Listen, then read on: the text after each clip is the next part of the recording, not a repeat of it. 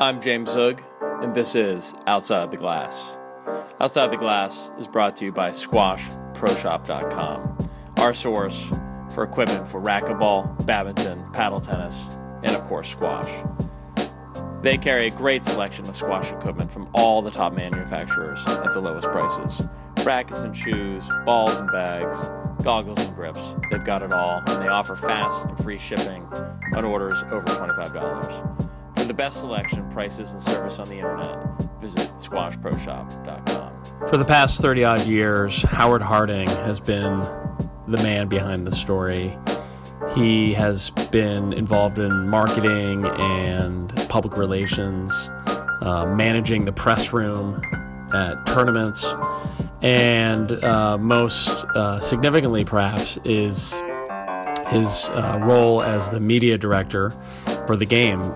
In October 1996, he became the media director for the World Squash Federation, the Professional Squash Association, the men's tour, and the Women's International Squash Professional Association, WISPA, the women's tour. So he's had an incredible behind the scenes, so pretty extraordinary.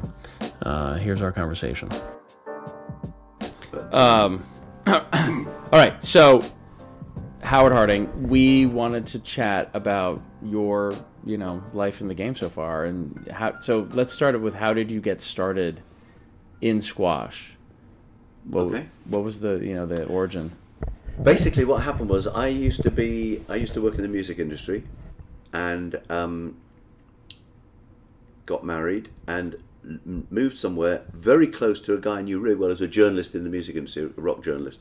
And one day he said to me, "Do you fancy a game of squash?" And I thought, why not? Yeah, I went to, unbelievably, I went to a school with squash courts. I went to university with lots of, Nottingham University, as in fact, with Gawain, lots of big people came to squash, but never went anywhere near the squash courts, never had any interest in it at all. So anyway, this guy said, I said, yeah, okay, let's do that.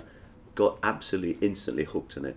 But by then I was already 30, and in fact, one of the reasons perhaps that made me pursue it was that somebody said, "Oh, no, you're 30, you can't. Oh, it's very dangerous. You shouldn't do this." I said, "Come on, W." Anyway, so and I got absolutely, completely, completely hooked on it. I've never been any good, but love the game at my level passionately, and of course, consolidating everything, just got more and more interested in it, just went to see events and blah, blah, blah. Met a guy, Colin McQuillan, well, Colin. He and I both he and I both lived very close to each other in North London, and both played at the same club. Sitting in the bar one night, he said, "Oh God," because he was a journalist who worked for the Times. He covered football, loved squash. I was in PR, loved squash. And he said, we should try and get involved. And of course, within a short time, relatively after that, I became the PR person for PSA, WSF, and he became the Times squash correspondent. It's just sort of ludicrous, but it just happened over a casual drink in a bar in this club in North London.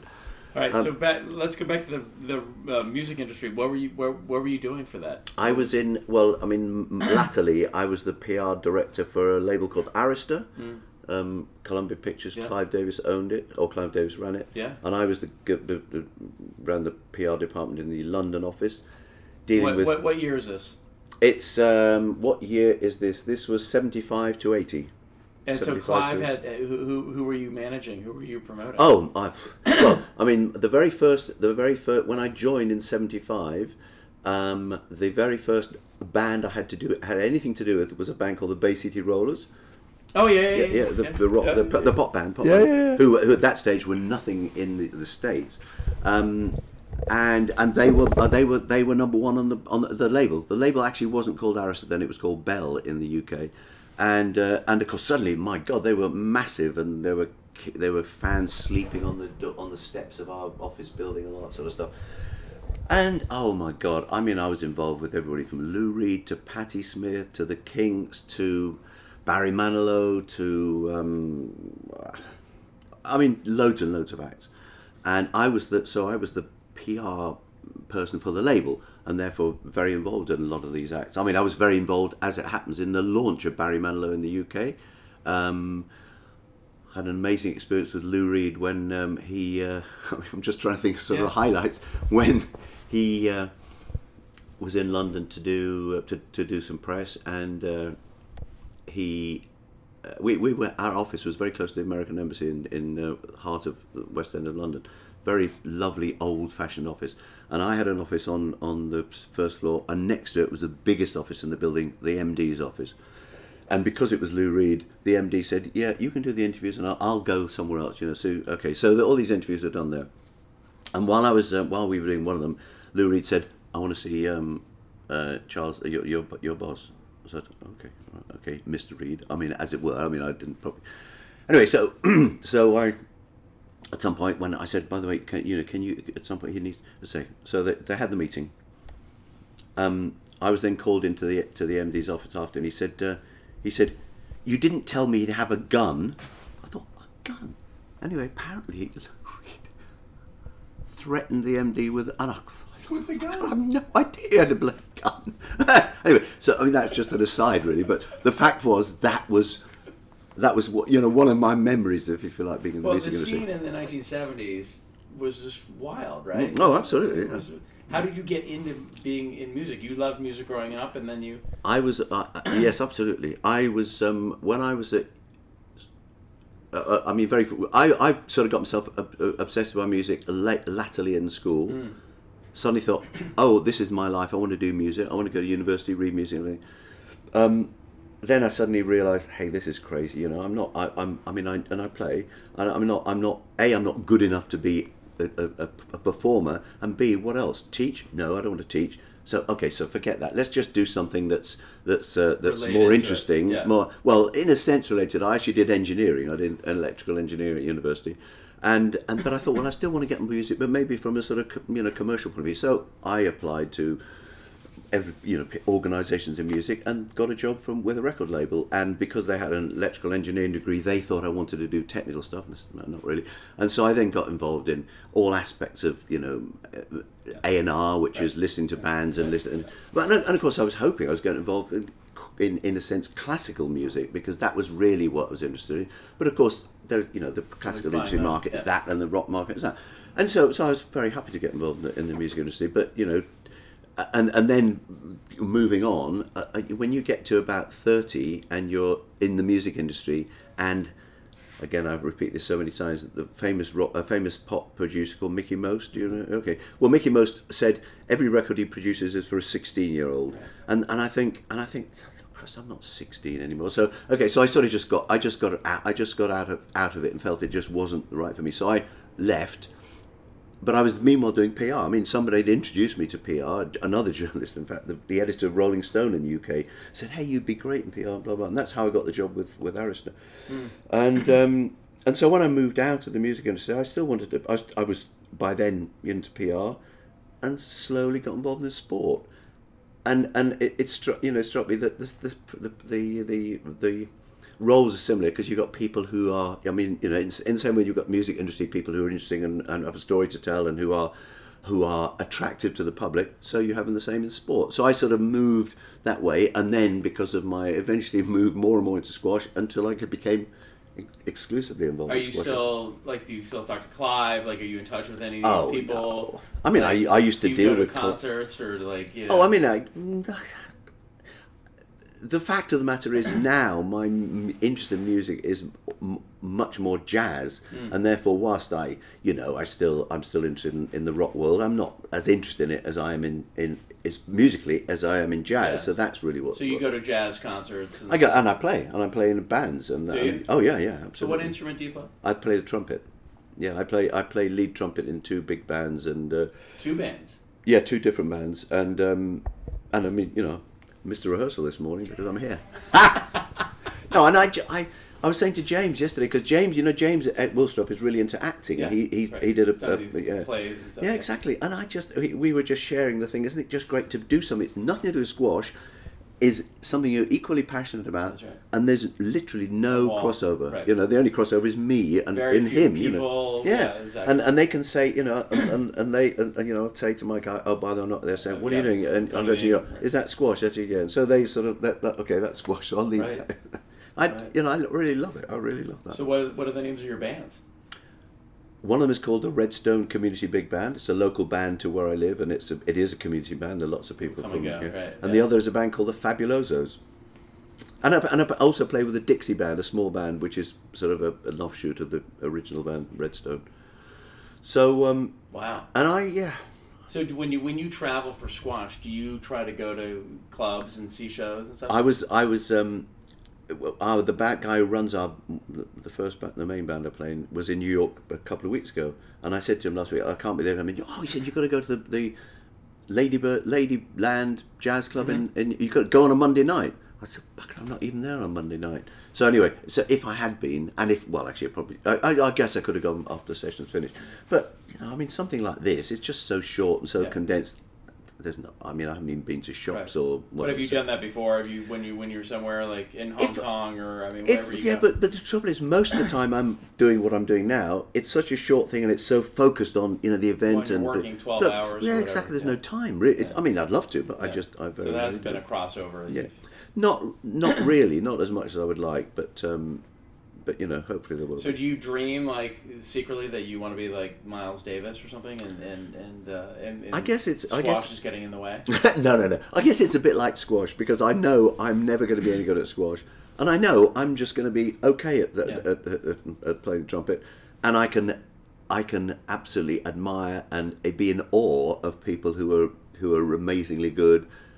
I don't know, I'll never be them. I won't be them, because and again, although I played the trumpet when I was at university, school and university, and actively, then for a whole period I didn't touch the thing. I didn't even know where it was, because you're working, you bring up kids, blah blah blah, and then the time moves on. So I was thrilled when I discovered a few years ago, whenever it was, that there was a band that would look, and I thought, hey, I can dust it off and bring it out, and now it's become a really big part of my life.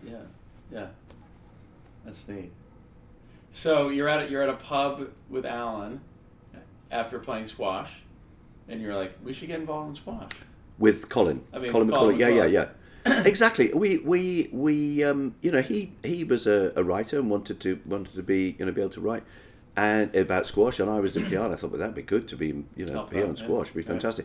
And he and I went to I think it was the 1983 British Open in Derby, which is in the Midlands and nowhere really. It's in your terms nowhere. It's not like a Manchester or a Liverpool or whatever. Yeah. And the event was there for this 1 year simply because I think they didn't have a sponsor and whatever. But as it happened, weeks before the event took place, a sponsor was found. It was a company based on the other side of the country, on the south coast of the UK, a company called Davies and Tates. A very, very small company, very much a local company to the area. And but because the event was already going to happen, they had to sort of run it in Derby. And anyway, while I was there, you showed up as an ordinary. We bought tickets. Yeah, he and I bought tickets, and it's we just went. Last time you bought a ticket to a squash match. Probably. And we went there, and I met this guy who was who ran a PR agency that was representing the company that he'd brought in as the sponsor, and we were talking. It was been amazing that we even got to meet. And he was saying, hey, I need somebody to run this particular part of the business, because at that point this agency, which is wasn't really involved in sport. It was involved in other things, based in the middle of London. They said, actually, we need somebody who can be in charge of this client. Squash. We've only just got not so much squash, but things that might. This client and anything else that might happen. Cut a long story short, I then joined them, and then we had 2 more years of this sponsorship by this company of the British Open, which of course then came to London, to the Wembley Conference Centre, and then we got Intercity, which is British Rail. The rail network, we got them involved in squash. They sponsored one of the biggest sponsorships ever in squash, in the national championships and other national events in squash.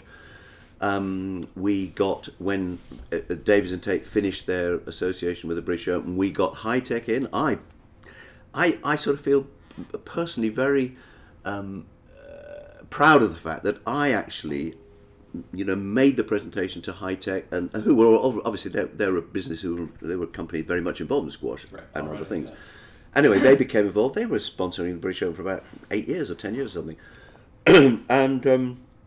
and we got more involved in other sports. There was a guy I became a director of the agency, and the other main director, apart from the guy who owned it, was a guy called Des Line. I mean, you wouldn't know Des Line, but he was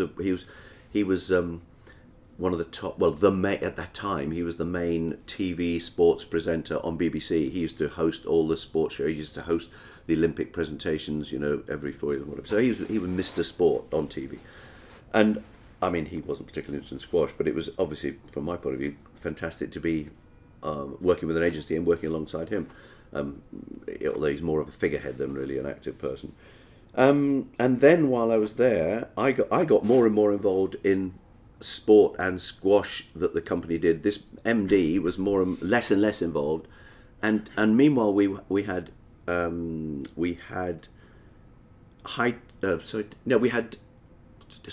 Dunlop as a client, Dunlop's Slazenger, the brand, and we had Intercity as a client. I think High-Tech by then, that's right, High-Tech by then had moved away, but they were still continue sponsoring the British Open, but they weren't our client anymore. The agency fell out with them. And again, I don't remember the details, but these two organisations, big though they were, Dunlop, the biggest sports, well, one of the biggest sports brands, certainly the biggest squash brand at the time, and Intercity both said, look, if you left, we'd come with you. Well, I had never had any sort of hankering to be, have my own setup and whatever. And I thought, well, and I wasn't particularly enjoying at this point working for this outfit. And I thought, yeah, well, why not? If at least if I do, I've got a sort of exactly a sort of foundation. Yeah. And that's what I did. So in April '87, I set up my own business with those two clients. And then we got more and more involved in other sports clients. And then in '96, and I mean, obviously I've been involved in squash, but mostly through, I've been involved in events, but mostly through the organisations I was working for were sponsoring them. And obviously knew Andrew Shelley very well, and knew Ted Warburton very well. I didn't know John Nimmick, who then, of course, was the PSA but he boss. was based here, yeah. But I'd met him. And somebody, I think it may have been Ted Warburton, came up with the idea that none of those three organisations could individually retain a PR person, but if they did it jointly, they could. And even though at that point they hadn't done anything jointly, they're very much three completely separate organisations. I had a meeting with Andrew, Ted Warburton, and a guy called Rolf de Graaf, who was the sort of... do you know Rolf? I remember. Okay, so he's a Dutch guy who I think was sort of... John Nimmick was based in Boston, so he was very rarely over in the UK, but he was like the sort of, number two, I guess. Anyway, so we had a meeting. And, I got the job as the world media director of the three people in October '96. And, got more and more involved in squash and less involved in other things, and to the point where, obviously, right now, I'm exclusively only involved with WSF, and apart from my link with, I'm very glad to have a link with ASB, but really, and I'm sort of slowing down a bit, and so, for the last, I don't know, maybe 4 or 5, 6 years, I've been literally only involved with squash, and I'm, that's fine. I'm very happy about that. So, what was the, in '83, '84, I mean, it seems like there was great excitement about the game. I mean, all this stuff's happening, right? So you get in there, like, what was that like? Pitching people, like, what was happening?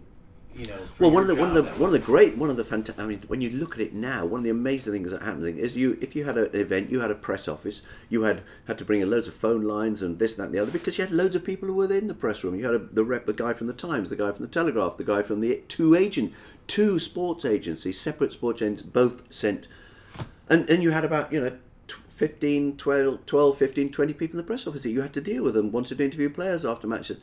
When you look at it now, you think, oh my God, this is such a different world, And okay, what other things? I mean, those are the things. And I actually, another very profound memory I have, and this was when I was in Derby. This is before I was involved at all.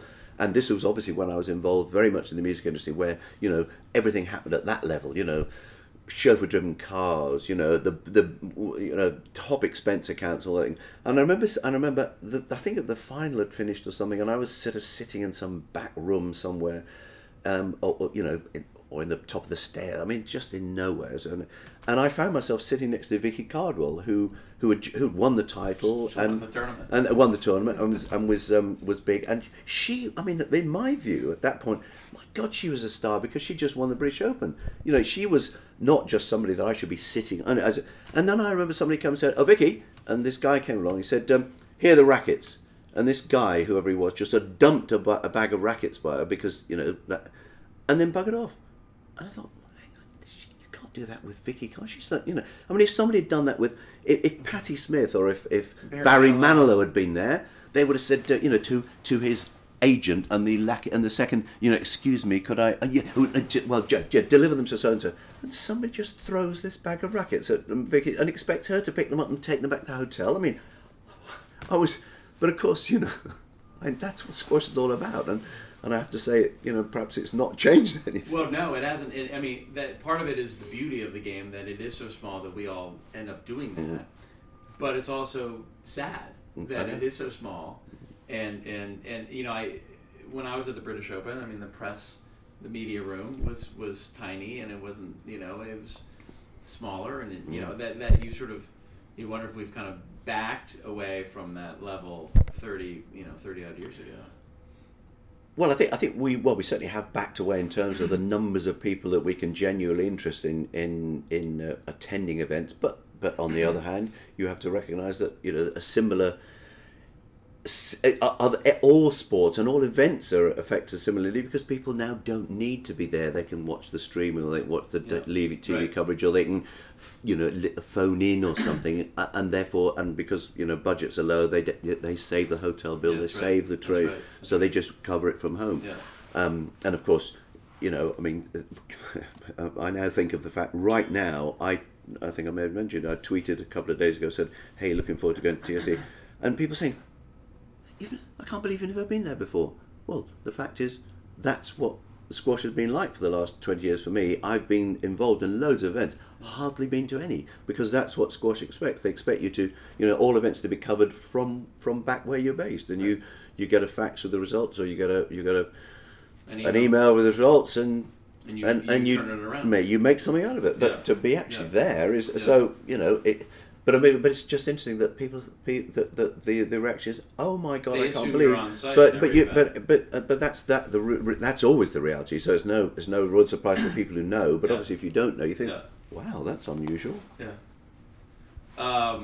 So you and I talked a year or two ago about the ambassador tours, going out there with Andrew, and so tell me a couple of the stories about being out on those tours. You've done, you know, 15 or something of them, so. Well, I've done all but one. I think there's one in Jordan I couldn't do for some reason. Yeah. I mean, I think that they are all fantastic initiatives because without question, and of course, I mean, the truth is now they tend to become almost the same year after year, but in a different country. You know, the same sort of. You go there, everybody is thrilled to see you. Doors are opened that people have never been able to open before because you get to meet the sports minister, or you get to get TV crews there. You get to see people that squash has never been they've never been able to attract for, because Nicol David is there, because Mohammed Al-Shabaghi is there, or because somebody's there that is, you know, somebody that media can't ignore, or other people can't ignore. And you know, it's whistle stop in the sense you're only there for 2 days, maybe 3 days, maybe 1 day. So, you know, and you're doing everything you possibly can, having sessions with kids, having sessions with media, having sessions with, you know, with you know, movers and shakers in the country, whether it's sports ministers or people with money, or, you know, presidents of so and so. And it's and of course, you know, again, I had this conversation with somebody at the dinner table last night. When you think of what it would mean for squash to be in the Olympics, I mean, you know, we there are lots of reasons why it would be good, but the most significant reason is that it would mean that countries all around the world would have the chance of squash organisations around the world would have get the chance of getting funding from their governments, because we're an Olympic sport. Because as you know, every time you go to countries around the world, you hear the same thing over and over again. All Olympic sports gets funding. non-Olympic sports get no funding. So it's just black and white. It's one or the other. And so, obviously we, non-Olympic sport, no funding. Yeah. And it would make a massive difference. I mean, we can move on from there, obviously, but that would be the most significant thing. If nothing else changed, that would be fantastic. Because grassroots around the world. Exactly, and the sport would have a significance in each country, which ultimately could be developed into medals. That would be the aim, of course. That would be the justification of the funding. But at least it would be taken seriously, as it were. And so obviously that's why. Somebody said last night, well, what's the reason we're not? Well, if only we knew what the reason is that we're not, because that's the one thing we don't know. But we're doing everything we can. But as Nick Matthews said yesterday, he doesn't know what more we can do. I don't know what more we can do. But the fact is that we're. Well, you've been sort of intimately involved with those campaigns, 2005, 2012. Well, every 4 years. Every 4 years. Yeah. You've 2009. You've. I mean, obviously, 2005 was very memorable because again, I wasn't there. I wasn't in Singapore, and I was in my office in London, maybe whatever it was. And of course, we knew that they were going to have a vote. There were 6 sports, and then we knew they were going to have a vote for the 6. And then at some point, we knew I could hear, or for some. Were you on the phone, or I forget now. Maybe I was on the phone, or maybe I heard it. You got an email, or was it on TV? No. It was. I think it's sort of pre-email. No, it wasn't pre-email. Anyway, so I then heard that we were the number 1 sport, and there were 2 spaces, and the theory was the top 2. And I then got a call from Reuters in. I forget actually where I think the call from Reuters in London, in fact, who said, "Can you give me a quote on squash getting into the Olympics?" I said, "Yeah, I don't think I can yet because I know I know what you know, that we're at the top, but I haven't yet heard that we're in. So I think call me back, half an hour, whatever it is, and then of course we knew what it is. So." Well, there was that gap of like 6 or 7 hours, right? I mean, and then there was because they had a vote against, could any of the sports get a 66% majority? And it just didn't happen. But I mean, the point was, I was on the verge of giving the quote of how fantastic it was. We were in the Olympic Games, blah blah blah blah blah, and we weren't. Did you think we were in, like in those 6 hours? Did you think this probably? Is like... Well, I probably did. Yeah, probably did. And somebody said last night. Well, in fact, Hugh Robertson, who was there last night, was I don't know what role he was there. Well, but he said he was involved with the London Olympics and everything. Yes, absolutely, with the British Olympic Association, and he said, why didn't London have the opportunity to?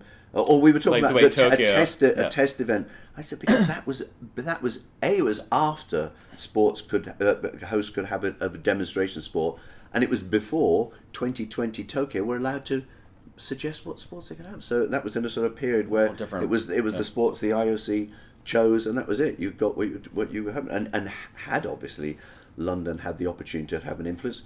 You wouldn't like to have thought that squash would have had a very good chance based on the sort of medals. Well, we were talking about putting the court in front of Buckingham Palace or something, right? Exactly. It would have looked great. Yeah. And then 2009, what do you remember from that? Was 2005 the first one you were involved with?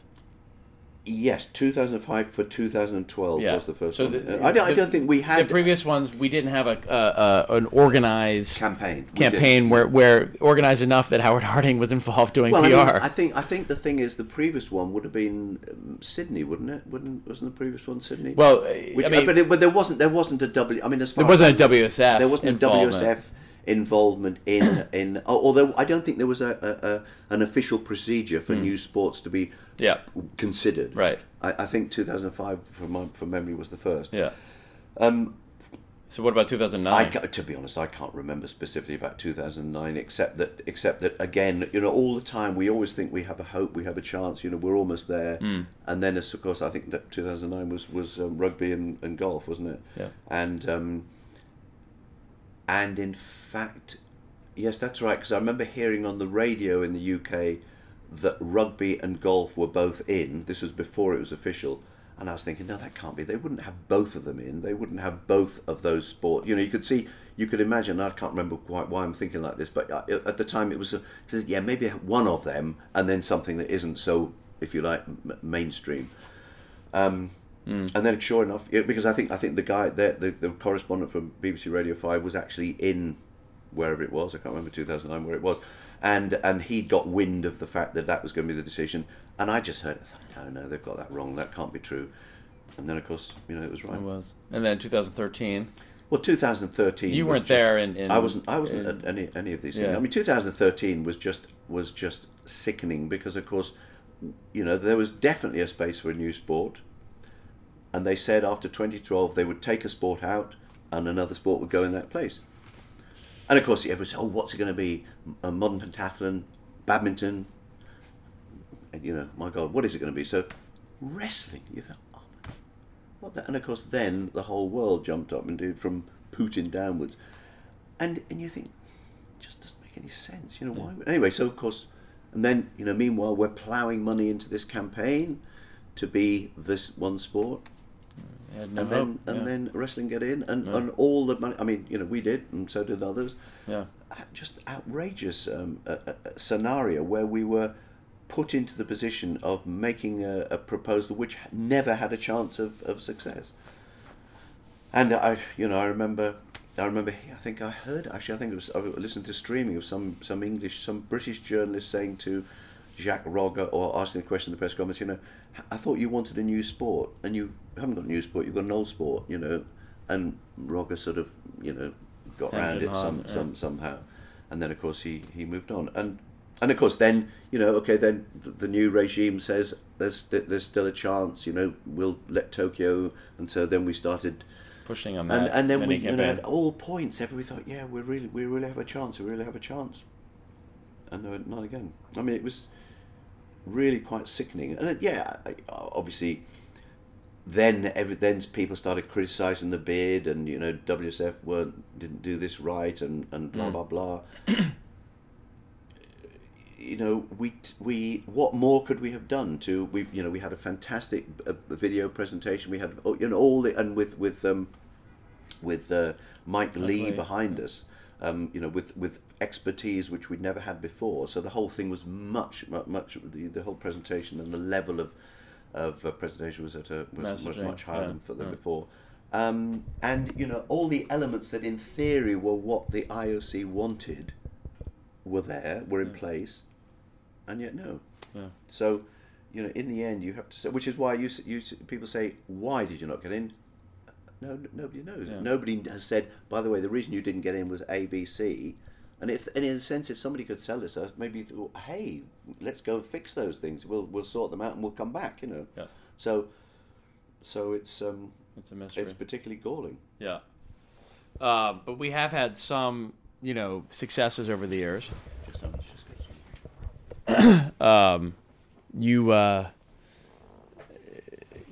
You've been involved in some projects, and so tell me about a couple, stories from the PR front where you've something some story that says, I nailed that, I got the client, I got the story out. I don't know what is something back in the 80s. What was your first big hit?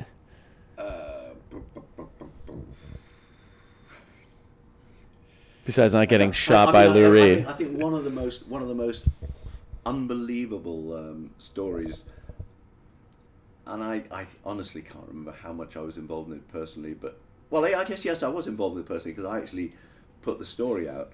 But when Peter Nicol, whenever it was, 2001 was it something? Switched from Scotland to England, that was such a massive story. Far beyond squash. I mean, which ultimately, and the significance of it. I mean, and the proof of its size as story was the fact it was front page news on the Times, front page with a picture of Peter Nicol. Wow, this is unbelievable. And the fact that this guy had marched from one side of Hadrian's Wall to the other, and he'd completely alienated all his home supporters, and everybody's very mystified. How could it possibly be? How could you do something like that? But in the end, it was actually it was incredible what a short time it took for the Scots to say, yeah, good on you. Yeah, you made the right decision because you know that you can be better if you're part of you move to England because you can get all this benefit all the funding. and therefore he had no fears of returning to Scotland and being and disappearing overnight, if you like. But I mean that was certainly So did you craft that with him? Like how do you remember that happening? I don't. Was it a couple of days before it came out, or you had weeks to prepare? I think. I mean, I seem to remember we had weeks to prepare. We went up a period to prepare it, and then we did, and we sent the story out under embargo. And then there was a situation, and there was a sense in which the Times seemed to be taking it quite seriously, and then of course until you see the paper the next day, you have no idea how they're going to. Front page. I mean, it's just unbelievable. But so you sent it out under embargo. I have to say I can't remember. But I'm pretty certain that's what I would have done. Yeah, absolutely. In the days when things like embargoes meant it happened. Well, that's why it's a funny thing because today it's 24/7. Yeah, so exactly. So you would never hold a story for, national security maybe, but not. Well, not about player switching. It would have been announced on Twitter. I mean, that's how it would have been dealt. It wouldn't have even right. Probably wouldn't have even a press release written. I mean, God knows, I don't know. That's right. No, I mean the technology. I mean, back in the 80s, there was some radio, television, but it was mostly print, right? Mostly newspapers. Yeah, absolutely. And that's that's the thing that is one of the things I'm most sad about the world today is that we all know that there's lots of other media opportunities other than the traditional newspapers, but the traditional newspapers still exist. That's right. And I mean, I have no idea what the parallel is over here, but incredibly, in the UK, we have lots and lots of national daily newspapers. Hard copy newspapers. Exactly. And 10, 20 years ago, when it was, it's the death of newspapers, nobody's going to buy newspapers anymore. Well, yeah, they don't buy them in the numbers they did anymore, but they still buy them, and they still produce them, they still sell them, and they still display them in newspaper stands around the country. Yeah. And yet, I think it's very, very sad that you very, very rarely see anything about squash in those papers. Now, yes, it's more difficult because, yes, all those newspapers are football, and a bit of rugby, a bit of cricket, a bit of and some other very big sports who get very little attention as well. But does squash ever try and get anything in the national papers? Right. And my fear is that no, they don't. Yeah. And therefore, of course, we're not going to get it in the newspapers because they don't even get it to use.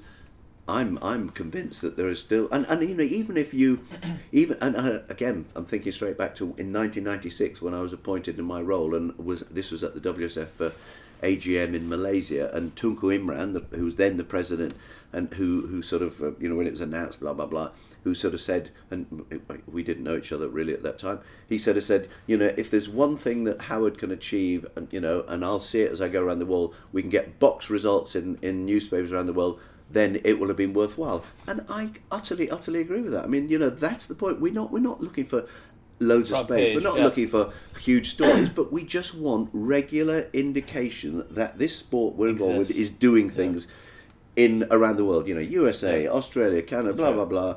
Round 1, J. Smith beats B. Brown. That's the start. That's the indication to people who are casually looking through their papers and sports editors who are putting those papers together that this is a sport that happens around the world day after day after day, in different guises, wherever. That's right. And I have to say, 20 years on, I really I still feel is the basis of what we should be doing is just making sure that there's stuff going out all the time to show that this sport is alive and well. Yeah. And if it doesn't, then people can say, does squash still happen? I mean, does because and I remember, I'm just randomly thinking of things. I remember meeting PSA 4, 5, 6 years ago, long before Nathan and all that, and Lee Beachill saying to me that that he'd had it because the office is based in Leeds, and Press Association, the main. Is AP the equivalent in UK, are also based very close by, and they'd obviously had a meeting there. And he said to me, they say they get too much information from you. Lee, I honestly don't believe that anybody can say they get too much, because as a press news agency, they get stuff every second of the day. Not just from squash. Absolutely, and they know what to. They just deal with it. Yeah. But I really don't believe they get too much. But that was the emphasis, and so and I think, in a sense, that's the sort of beginning of the decline, as far as I'm concerned, of the principle that I've had, that we should be pushing out as much stuff as we can all the time, because because we even if only 1 in 10 or 1 in 20 or 1 in 100 gets used, at least we're getting the opportunity. Right. So what was the Vicky Botwright, like, what was the biggest? Was the Peter Nicol the biggest story you ever handled, or? I guess Vicky Botwright, actually. I mean, that's a very good point. That was the most unbelievable story. Absolutely incredible. Because and I have to say, I certainly don't claim credit for that, because it was Steve, right? It was Andrew. Oh, Andrew. Andrew was utterly behind that. And and it was only much later that it became clear that he was. Because I have to say, naturally, I'm not a sort of instinctive. I'm not sort of a Here's her way to create a story. Yeah, I'm. That's not me. I'm much more sort of dyed in the wool, traditional, blah blah blah. So that wasn't my style at all. But we went with it and we did it. So Andrew didn't call you and say, "Hey, here's what we're doing." Yeah, no, he did. But I mean, that wasn't to say that the public knew that. We knew that was what was happening. But I had absolutely no idea that it would be as big as it was. And I mean, for me again, the significance of that was because this was in the middle of the week. It was a Wednesday or Tuesday or something like that. No big. The following Sunday Times, the biggest broadsheet of them all. Somewhere in the paper, they had the 3 pictures of the week, and one of them was Clinton, or whoever it was at the time. One of them was Sophie Loren, or some big film star, some mega star, mega politician, mega star, and Vicky Botwright. You think, this is unbelievable, absolutely unbelievable, and yet it just sort of. So how did it all start in terms of sending it out? Like, did you crafted the story and Steve took the photos and you just sent it out to the regular people, or when did it get big? I really don't remember. Because at some point it went from here's a little story I've sent out to you were getting bombarded all around the world, right? Absolutely. People calling you, and all the time. I have to put the call. I have to the photographer Steve Lyon. He's the guy with the pictures. He's the guy who's got the gold that you want. It just had that's all I remember is just had a momentum of its own that was uncontrollable, and I literally cannot remember, because this was the days of sort of posting things out and everything. It wasn't email, as far as I remember. It was, so I don't. I remember the pictures were taken by Steve, and then I remember him. I forget the detail, but I remember him having to sort of messenger the film over to some agency in Birmingham, because this is where we were, who could then wire the pictures down to somewhere in London, whoever it was that was going to use the story first or whatever. I just don't remember the detail. So you didn't give it to one journalist. I'm sorry, I can't remember. I don't think so. So what the Daily whatever didn't have first dibs, Daily Telegraph, or and then it went out the next day, or I really can't remember. It wasn't exclusive. I'm sorry, I can't remember. It's so long. But was that the biggest story you've worked on? I guess in terms of scale, in terms of the scale, and in terms of the fact that it just was way above your back page stuff, which obviously most of the stuff. There have been some big stories that and I remember one of the biggest and the most distasteful was some huge piece in the Times. At least 10 years ago, I can't remember. In which this journalist, Matthew Syed. Matthew Syed, Yep. Do you know the name? Yep. Is a former tennis player and certainly now one of the top Times writers. He writes in not just sport but all sorts of other parts of the paper. And he later told us that he was told that this is the story the sports editor or somebody wanted. Basically, that squash is dead. Squash has a no. I mean, this is long before Olympic bids and all that sort of thing. But that squash, it's dying. Numbers are down. Yeah, exactly. Courts are closing. Exactly, and it's death knell. And it was a massive, huge story. It was devastating. Well, obviously nobody had any idea that it was going, and we were contacting. How dare you, and writing letters to the paper, and but. It was just one of those things. That was it, and there was no stopping it. Of course, later Matthew Syed became a great supporter of the paper, and he did lots of coverage on Peter Nicol and Nick Matthew. I remember did a big story with. But it was just, I mean, if I think of the sort of that was the worst. That was definitely the worst. I mean, maybe Vicky Bottright was the best. That was the worst. Definitely, yeah, horrendous. But. So let's talk about Squash Info. How did that get started? Well, I mean, I've always been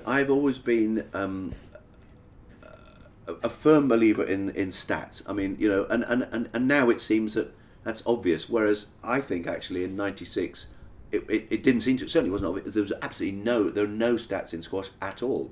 So well, in the '80s when you were doing PR for the game, how would you'd be like, so and so has won 3 tournaments? I mean, how'd you know? In the '80s when I was doing PR, it was much more. It was much broader. I mean, I was just doing it for sponsors or whatever. But when you go to them, didn't you start noticing that nobody knew what had happened last month or last year? I don't think I did, because I probably just used the information that I'd sort of built up myself and notes that I'd left over. So I don't remember finding it. All I do remember is in '96 when I got involved with PSA. I said to PSA, look, I need to just have everything you can give me, ranking list going right back, all the results you can give me that you've ever had, because I need to now build up a sort of a reservoir of information. And you give it to me, I'll do it. Don't worry about I'll deal with it. You give me everything you can, and I'll work on it. And what happened? Did they give you stuff? And so therefore, and I was sort of putting together. Did they give you like printouts of? Yeah, obviously printout. Yeah, just pieces of paper. Absolutely. Yeah. I mean, there's nothing else they could have given me. And I remember. And of course, I remember. I mean, this John was in charge, and there were things I need to know. Okay, how many titles have people won, and blah blah blah. And I was thinking, hang on, Jansher Khan, right? Because he was playing, but very much towards the end of this time. And I thought, hey, let's get an idea of all the things he's won. Oh God, he's won this. 99 titles. Hey, hang on. So I was going through everything with a fine-tooth comb, trying to work how many titles he won, because I thought this was interesting, and asking PSA, who I was just a nuisance really to them, to say, could you, what's the point? Anyway, so they would sort of maybe find out some information if I really pushed them hard, because I just thought, well, we need to know this. We really need to know it. And in the end, it became. I mean, I just think of this Jansher one because it was just so significant. That's right. He really actually only. Oh well, he really did win 99 titles, not 100, not 101 or 98, 99. And if there was a question mark about something, did he win this or didn't he? Oh yes, he did win it, but it wasn't a tour event because okay, fine. So. And then, So did you have a spreadsheet? What were you developing? No, I did. Was it all a notebook that you had? No. I think I did actually put it in a very, very old Amstrad computer. That was it was a database linked with the I mean, I'm sure you don't. Does Amstrad mean to you over here? Okay. Well, Amstrad was just like the cheapest computer you could get, and it was the first sort of computer that a lot of people had. I mean, in the UK, and this was, God, when are we talking about? Sort of late 80s, I guess. And so I was inputting all this stuff in here, and then of course I realised that I also need the WSM information, and of course women's as well. And I was just thinking, you were working for WISPA as well, right? I was working at Hall 3. So what was the state of WISPA's records? And because Andrew was there. Andrew had spent a lot of time looking, but it was all still on paper. Yeah, it was all still on paper. But he had a big box. He had a big box, and he'd sorted stuff out, and he'd gone through ranking lists, and he'd gone through whatever he could find. And in fact, there were some times when he couldn't find stuff because it just didn't exist, or it had been lost, or whoever did it had gone and taken it with them, or whatever. And so I thought, we need to. I want to be able to just get access to this information more speedily and more comprehensively. And my youngest son, who's now a doctor, now living and unfortunately working in Australia, who's now 30. So he was probably, he was a teenager 20 at years school. ago. Yeah, he was at school. Yeah. He was a teenager and very into IT. He said, "Well, maybe I can sort of come up with something for you." And he designed Squash Info, and and he's still in a sense designing it and tweaking it and doing those sort of things. And so suddenly, all this information that I had in one form or other could be put into the site, and then could be modified within the site. And then, ever since then, I've been sort of trying to, where time allows, put other stuff where there's gaps in there, so that we can come up with the comprehensive database of everybody that's in international squash really, or significant squash around the world, so that records are available, and mainly it's because that's what I want. I want to be able to find that, and okay, if other people are interested, that's fantastic, but it's mainly for me because of what I want to do, whether it's for PSA, whether it's for WSF or whatever, because I just want to be able to find that, and I'm incredibly proud of the fact that this exists, particularly as, my feeling is that if other people have got similar things, they're just so difficult and so unuser friendly to access. Obviously all the time I've been involved with PSA, they've had different systems, and every time they have a new system, you think, well, this is going to be, I don't find it very easy to go around this.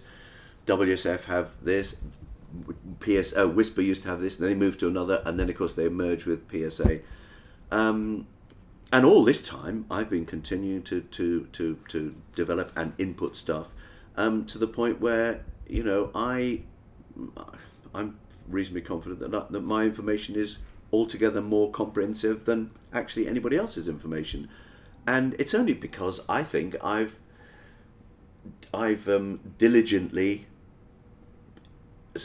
put stuff in there. Well, and you keep it up to date. So find it. When there's a new tournament that's completed, is there a way that you just click and it just gets sucked in and all the information flows to every person in there, and because or do you have to manually?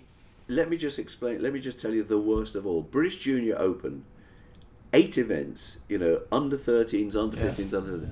This year, I guess because probably this time last year I was more involved with PSA or something, but this year I had maybe a bit more time. I thought, look, I'm really going to make sure every single result of all those 8 events is in the system. It is a nightmare because you're talking about, particularly, it's bad enough the under 19s where most of the players I probably know, they're in the system somewhere. But of course, first of all, they're not going to be in the name that the England squash have decided this Egyptian's going to be called, because actually, no, it's not him. It's you've got 2 R's in his name or 2 whatever. But come to under 13s where almost everybody is completely new because they've never done anything before, so they're starting out in the world of squash. It's absolutely, and it takes hours and hours and hours. And I'm constantly saying, there was one of the players, in fact, one of the players in the boys under 19, the name that they had for the 5 to 8 seed or something was somebody I'd never heard of, and he was a seed. So say I'd never heard of Squash Info, never heard of. I thought, well, it can't be somebody that's that. And yet, of course, in the end, it turned out to be him, and not that's nobody. And yet you think, but that's not a sort of you've got to spend time working out. Well, could it be him? And then you check his date of birth. No, it must be him. And I would love there to be an instant way of doing it, but I think even if there was, I wouldn't trust it. Yeah. I actually wouldn't believe it because it may just give me. And sometimes I find, oh my God, I've got 2 players. He's done this, he's done that, and actually they're the same person, for Christ's sake. So I then have to, adjust, merge their stuff. Yeah. Noah Brown, is that somebody in Noah Brown, Browne, was somebody that I think he's based in the US, but I think he was Bermuda or something. I came across these 2, Noah Brown, and one was from Bermuda, one was from the States. No, actually it was Noah Brown and Noah somebody else, and they had the same date of birth, and one was in Bermuda. I thought, I eventually got hold of this guy. He said, "Oh, sorry, I changed my name." And obviously women change their name because they get married and they're in the Masters events, and then they think, "Oh, I wonder if Leslie so-and-so could now be Leslie. Anyway, this guy changed his name. I thought, okay, fine. But it is, it is. And it sort of, in a sense, breaks my heart that I do this all and not make $1 million for it, because it would be nice if it was, that's my pension and that's my... But I'm doing it all because I think it needs to be done. And, we need to be on top of these things. We can't just be sort of casual about it. It's got to be absolutely specific. That's right. And, That's right.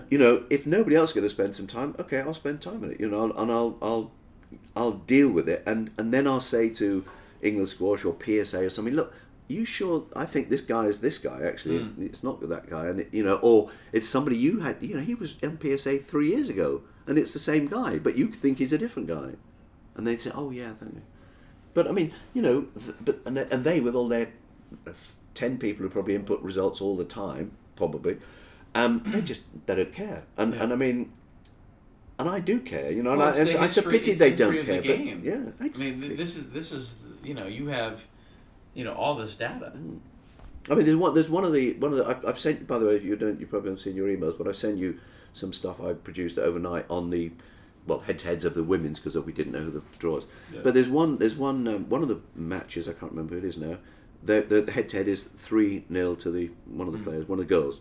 And if you look at the scores, they're all British Junior Open results. So PSA would say they've never met before. Never played before. These is, one is the British Junior Open under 15 semis, the British under 9 and the British under 13 quarterfinals. Something.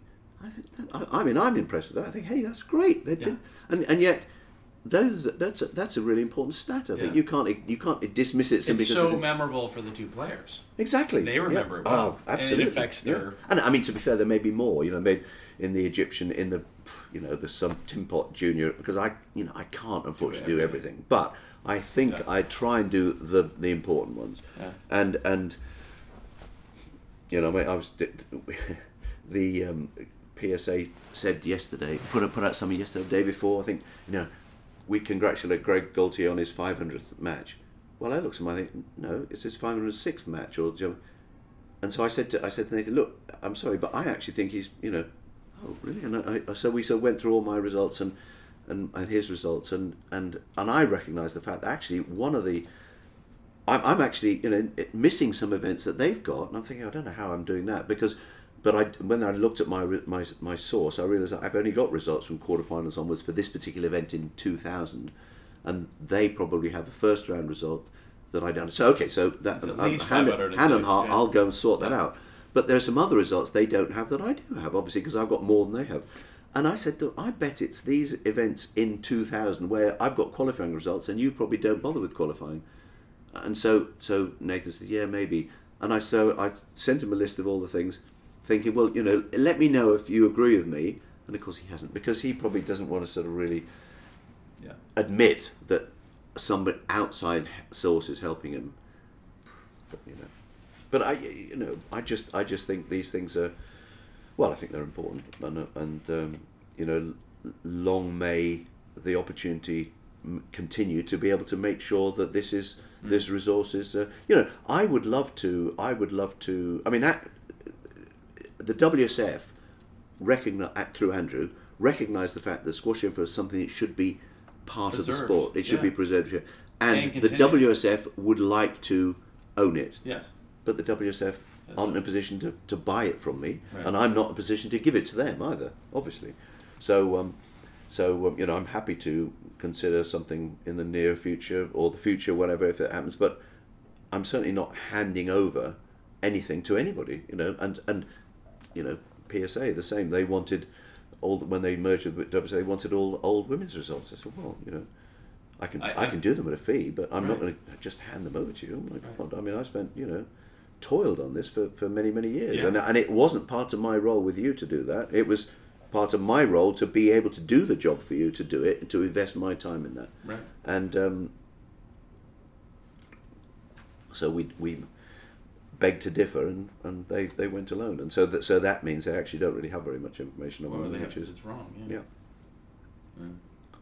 But I think it's and I'm very, very open and very keen to have all the criticism objective, Yeah. points that other people have to say about squashing, because I think it personally works. I mean, okay, it may not be very pretty, it may not be very whizzy, it may not be very, the most dynamic site then, but it's not that. That's not. I mean, that's why I don't actually put much news on it, because it's not about news. No. It's about Data. information. Yeah. And that's what it's all about. That's what its USP is, and that's what it'll hopefully always be the most significant resource for. The fact that Rami Ashur withdraws from the... Who cares? I don't care about that. I mean, I'll care about it because I'll log it if he play, as an information, so I can look back and say he should have played that and he didn't. Yes. But I don't care as a story. Right. But so I mean, anybody who has any views about this could be better, or why don't you think of that? Yeah, put them my way. But people don't, and I mean, part of me thinks, well, that must be that they're happy with it. I just sort of just flicked through my mind. I was at an event about a year ago. It's actually an event that Alan Thatcher was running, and he and I were chatting, and this guy, I can't remember who it was now, Joel Hines, I think it was, a British player who I didn't really know, came up, and somehow Squash Info came into conversation. And this guy, I think it was Joel Hines, said, "Oh my God, what a fantastic site!" And I said, "Well, it's Mike." He said, "Oh my God, is it your site?" Because again, I don't shout from the rooftop, "Squash Info is me." It's a site, and I'm happy to admit it. I'm not sort of shouting about it from the rooftop. And he said, "Oh my God, that's so useful. Every time I play anybody, I go on the site to find out what they've done before." And I was thinking, well, yes, because you should be able to do that on PSA, but you actually can't. No. And if you did, you'd only get what they done on PSA, so you wouldn't get what in the European Championships or World Championships or Premier League or this or whatever. And so and I thought, well, hell, if it's useful for a player to work out his strategy on his next match, that's fantastic. It's sort of it's good to know that he can that people can use it from that way as well. That's right. I hadn't actually thought about it. I bet a lot of players do. Yeah. Well, I again, I've no idea, but it'd be nice to think that is the case. Outside the Glass would like to thank Grant Irving, our wonderful lead trumpet here with our podcast. Thanks so much for all the work you've been doing.